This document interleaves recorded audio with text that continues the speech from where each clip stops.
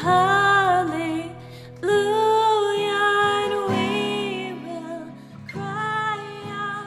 Hey, welcome to the Open Doors podcast. It's been a while since we started worshiping in person again at the Neighborhood Academy in Garfield. We haven't been releasing many podcasts. I think we've maybe just done one this fall, and now it is January 23rd, and we have been doing online worship again as we wait for COVID numbers to go down so that we can get back together safely in person, coming here hopefully in a few weeks, but we'll have to wait and see. In the meantime, it's been great worshiping on Zoom. We've really enjoyed it, and we're doing things a little differently than we did last year on Zoom when we didn't do music live, but now we are, and we're kind of having fun with that, not taking it too seriously, but that's the music you're hearing right now. That was recorded this morning.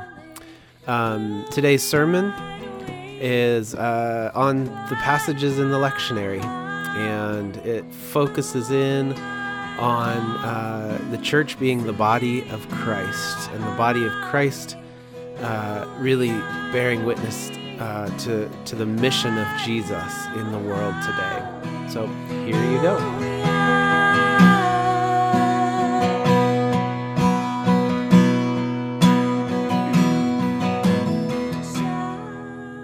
So when we use the lectionary, we often use the lectionary. The lectionary kind of guides us throughout the year, week by week, through the scriptures. It gives pastors scriptures to preach on, but it does a great job of giving you choices. And some pastors are really good at using all of the scriptures and weaving them together and finding unity among them. I am usually not good at doing that, and I usually choose one to focus in on. But this week, that weaving kind of happened when I first read the scriptures in the lectionary. So I'm gonna try to bring three to us today, and we've already read one of them. It was Psalm 19. That's what we read responsively as the call to worship. Psalm 19. As we get into these scriptures, we're going to recognize that we are the body of Christ. Paul in 1 Corinthians is going to talk about that. The human body is what he talks about and connects it to the body of Christ. The human body consists of many different parts that come together to make a whole, right? And our brains are almost like many different brains. The human brain is so complex with different parts that comes together to make a whole. Nature is like our bodies. Many parts function in relationship and community in ways that we humans are just starting to understand. It's called ecosystems. This is the nature of nature. The natural world is built upon individuals collaborating to making a whole. That's what we see with cells working together to make a simple organism. That's what we see with swarms of bees working together to make a colony. Billions of stars come together to make galaxies. There are so many examples in nature. There's very little in the natural world that God has created that we can pull out and say this thing exists in singularity. It seems everything that God has created exists in relationship. The nature of the universe brings awe and inspiration to those gifted with the ability to observe this relational complexity. Those gifted with the ability to observe. Who's that? Well, it's us human beings. Throughout the Psalms, there are songs praising God with wonder as the psalmist observes the natural world. That's what is happening in Psalm 19 that we read. In scriptures, we see individual parts of creation come together to worship God. I thought about, well, we didn't do a kid song today. Maybe we'll do this one next week. But do you remember the really fun kids song, "Ain't No Rock"? Alyssa would have not done this probably if I'd asked her to. But maybe next week I'll do it just by myself if the kids are willing to sing really loud. "Ain't No Rock," where in that song we talk about rocks and birds and what else? Ain't no bird, ain't no something else. Tree. I heard somebody downstairs in my house yell tree. Tree. Yeah, so all these things are worshiping God, and in that song, the kids say, I'm not going to let the tree take my place. I want to join in too. Pretty cool. Maybe we'll sing that next week. In that first lectionary passage, Psalm 19, the writer sees the cosmos proclaim the wonder of God. The very first verse was, the heavens are telling the glory of God, and the firmament proclaims God's handiwork. The firmament was like the understanding of this dome over the earth where all the stars were. So basically, the stars and everything we see in the sky, all this complexity that we barely know anything about. We still, even today, know so little of the fullness of the universe. And it's all proclaiming the glory of God. Nothing exists as an island out there. The whole cosmos functions together to proclaim the wonder of the Creator. And yet in this unity is great diversity. This unity of worshiping God exists in such diversity. Nature shows us that the greatest health is found in ecosystems with the greatest diversity. Like the interconnectedness of the cosmos, the body of Christ should function in community. Many different and diverse parts functioning with unity. Kind of like the story that we heard from Miss Jen. All these children created with different gifts.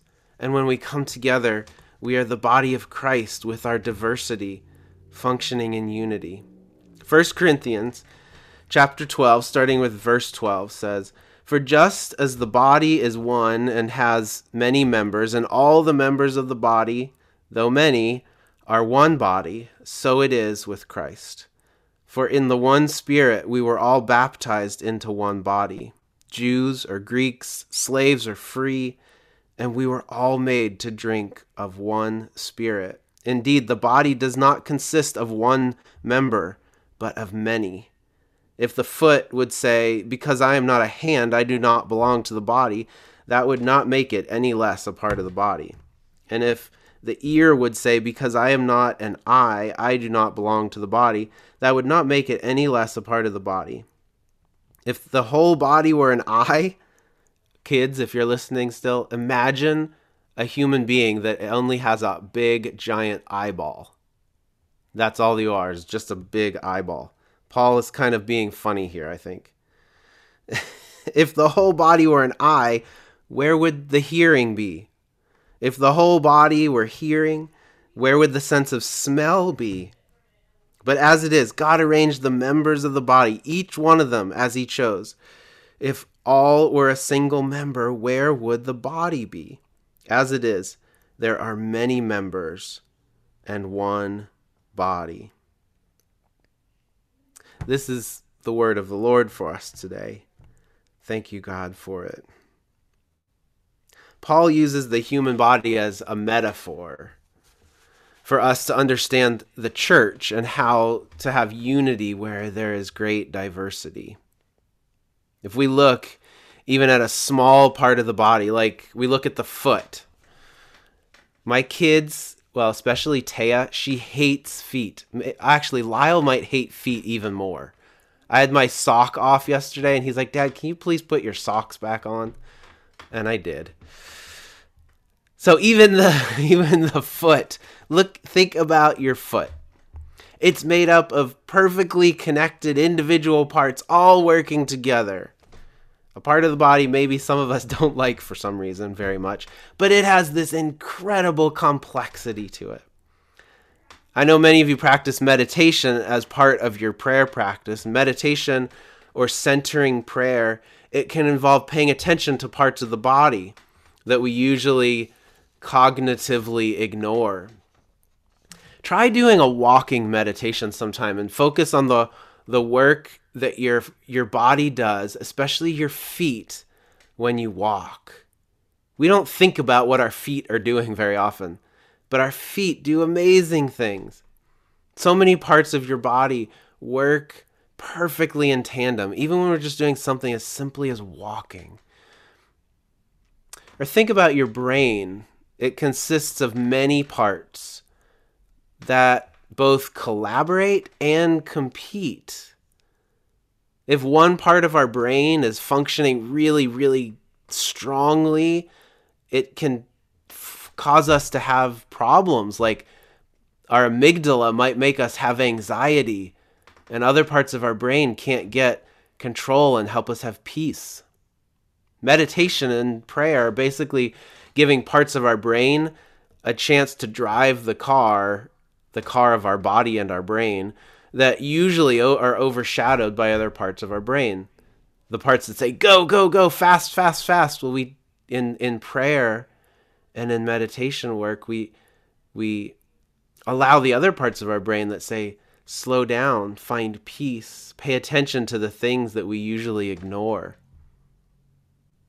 All these parts of our brains function individually and together. And they're absolutely essential to having a healthy, whole person.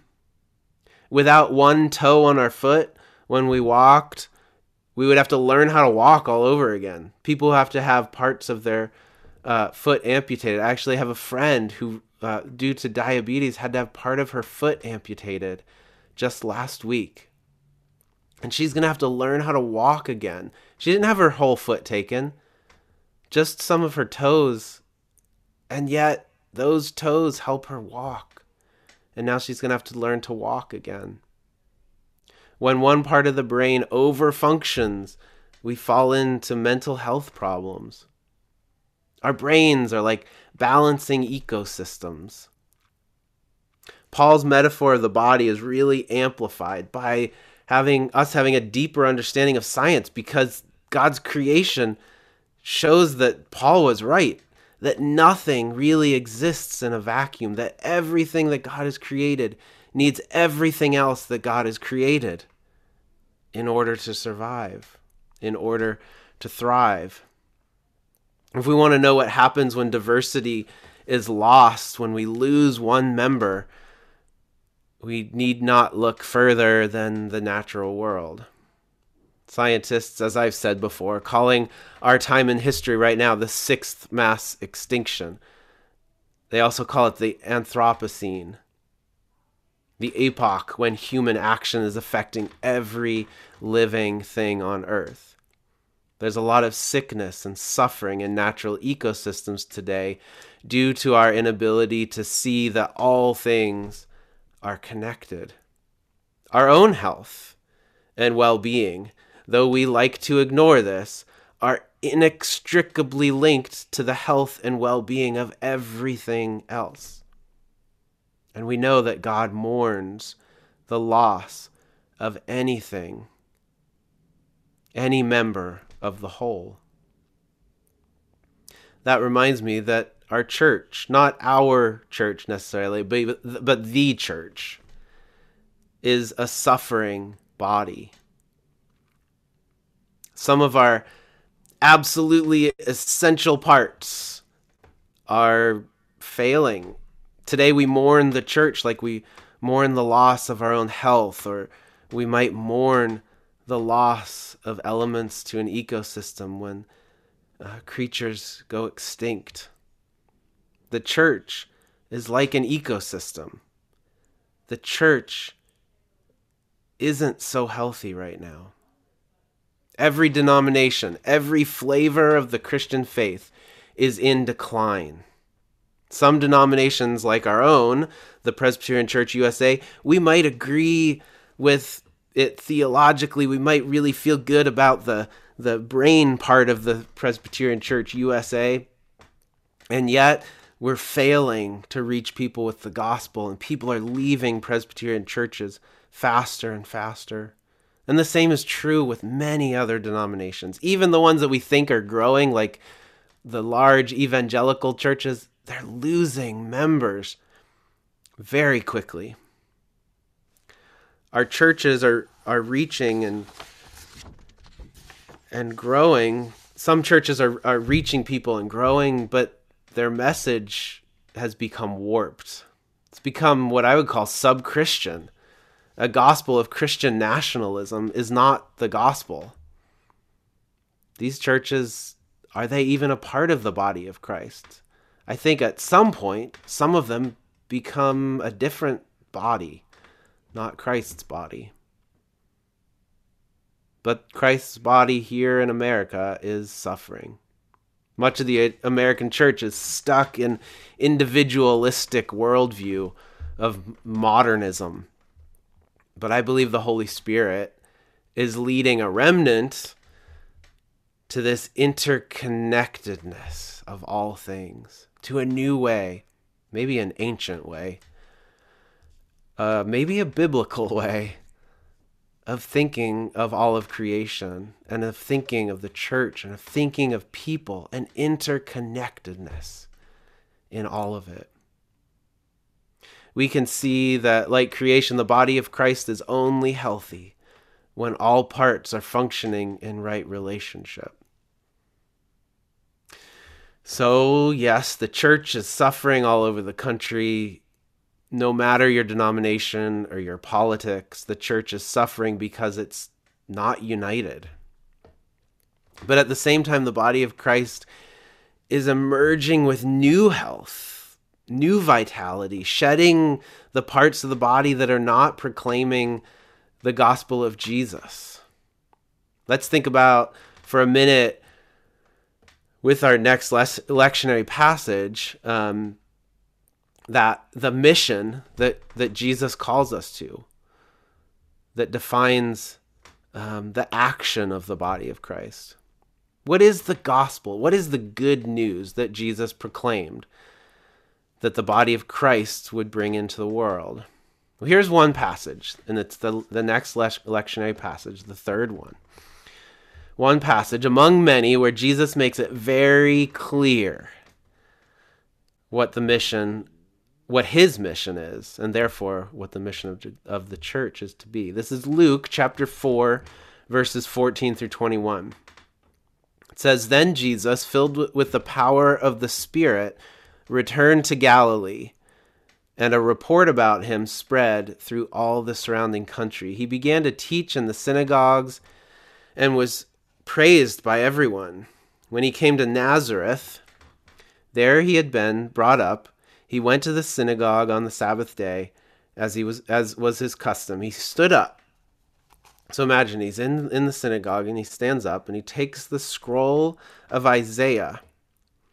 He unrolled the scroll and found the place where it was written, "The Spirit of the Lord is upon me, because he has anointed me to bring good news to the poor.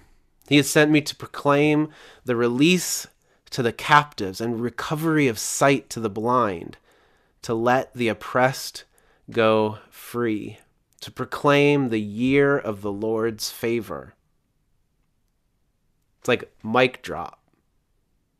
He rolls up the scroll and he gives it back to the attendant and he sits down. It says, "The eyes of all the synagogue were fixed on him, and he began to say to them, 'Today this scripture has been fulfilled in your hearing.'"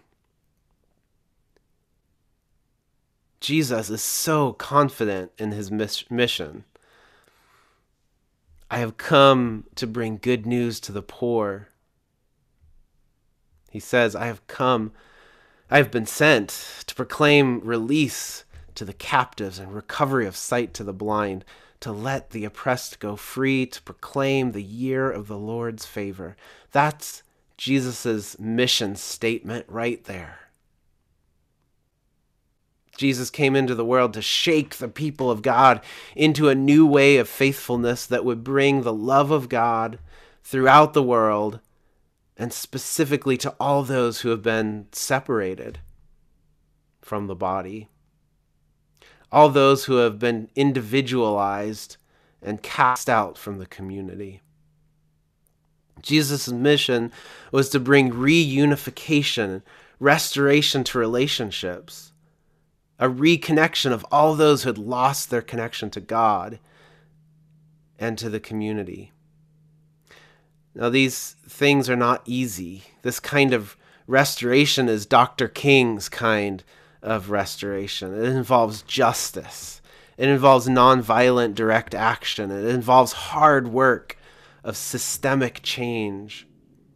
And we know today that any time justice is pursued in the world, the enemy will mount a counterattack. Just think of our world today. Think of our efforts today for justice.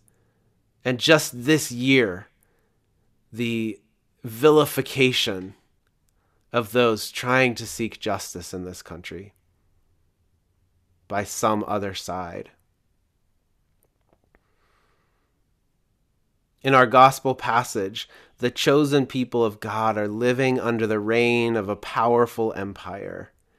The religion of the time is insular and even conservative, trying to hold on to a way of being in the world that didn't work for many people, that caused disunification, caused people to be outcasts, caused injustice.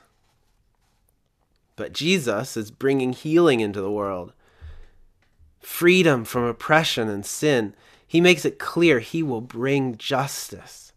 When Paul says in chapter 12 of 1 Corinthians that we read, verse 22, Paul says, "On the contrary, the members of the body that seem to be weaker are indispensable."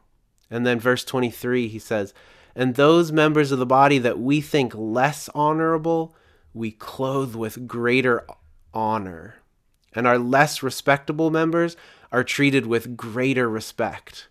So Lyle, I know you're listening. He's like saying the feet are actually really good things, and they're beautiful, and they're as important as your beautiful eyes or whatever it may be. That's a metaphor for justice in our world. The respectable members are treated, or those disrespected members are treated with greater respect. Paul is talking about unity in diversity. Paul is talking about justice for the oppressed. Today, the prophetic and faithful church is bringing healing into the church and into the world. So yes, our body might be sick, the church. Yes, the church may need a multiple organ transplant or a prosthetic limb or a pair of new bifocals to see the world with. But we're here, and we're attempting to be faithful to the call that Jesus is leading us to proclaim good news to the poor, sight to the blind, release to those who are held captive. In Paul's metaphor, we're to honor the parts that are dishonored by the world. The work of the church in a time of healing and rebuilding is not only theological reformation, rather the church is called to the way of Jesus. So through practicing our faith, that's what we're going to talk about in a couple of weeks. When we think about our rule of life, we think about how are we living? How are we practicing our faith on a daily and weekly basis? Through practicing our faith, the body of Christ will find new health. And so will its individual parts. That's you and me. We will find fulfillment in Christ when we practice our faith and when we do it as the body of Christ. Right now, the church may seem weak, may seem sick, but we are not consumed. We have hope in the resurrected Jesus. What hope-building practices do you have right now? Jesus set out with clarity and confidence even though the whole system around him was broken. While we look at the church and those who call themselves Christians who might spew hate and lies about God, can we still enter the world with clarity for ourselves and bring love and healing into a world and into a church that so needs it? The practice of our faith is the healing and life-giving work of being people of peace, people of love, people of hospitality, people who have good news. So we begin this quest with awe and wonder. Back to that first passage, back to Psalm 19. This is the practice that God's people have done for millennia. We worship the Creator when we ponder the incredibly diverse and beautiful creation. Like Paul, then, we find understanding through the church, through God's word, through the diversity of the church. We find understanding in the scriptures. And then, like Jesus, we move into the world with clarity of our mission. Dr. King said, it really boils down to this, that all things are interrelated. We're all caught in an inescapable network of mutuality, tied into a single garment of destiny. Whatever affects one destiny affects all indirectly. All of creation is pointing toward God in worship. All of creation. Dr. King leads us to see that the well-being or the oppression of any part affects the well-being or the oppression of all. We're all connected in the love of God. I'll end with a quote from Thich Nhat Hanh, who was a partner with Dr. King and just died, I think, 2 days ago. Through my love for you, he says, I want to express my love for the whole cosmos, the whole of humanity and all beings. By living with you, I want to learn to love everyone and all species. If I succeed in loving you, I will be able to love everyone and all species on earth. This is the real message of love, he said. I think Jesus would agree. When we love each other, it makes a bigger impact than just the simple acts of love for one another in our community, in our church, in our family. But it spills out into the world. The small acts of love are multiplied in the body of Christ. Let's pray. God, we thank you for your word. We thank you that we can see these strands that tie together and give us deeper understanding. God, we pray that you would continue to guide us in this hard time. When we see people who call themselves Christians living and saying things that seem so different and counter to the way that we see you living in the Gospels, and the way that we believe we are called to be in this world. God, we are encouraged, though, by so many around the world and in our communities and throughout our country who continue to seek you. God, build your body. Help us to see all the good happening. Help us to see the church being the church, so that the true body of Christ will be built up, will be made strong again. Help us to see where our own parts need to be strengthened, need to be more healthy. Let us love one another. Let us love this beautiful creation. Let us love every human being you have created, even those who are far different from us. Let us not be in judgment, but let us be in love with it all so that we might build your body here on earth. Not out of hate ever, not out of separation ever, but always out of love. In Jesus' name we pray. Amen.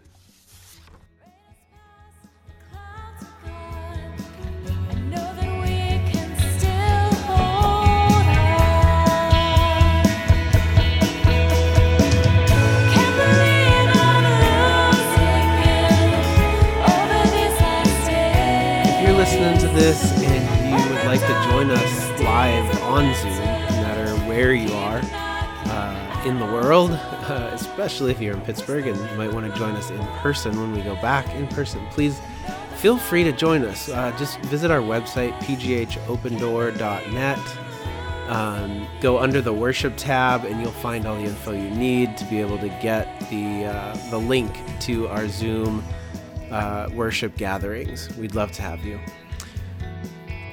The music you're hearing now is Alyssa Creasy and myself, John Creasy, Bill Adams, and Ian Darwin. We make up a band called This Side of Eve, and we also often play in worship on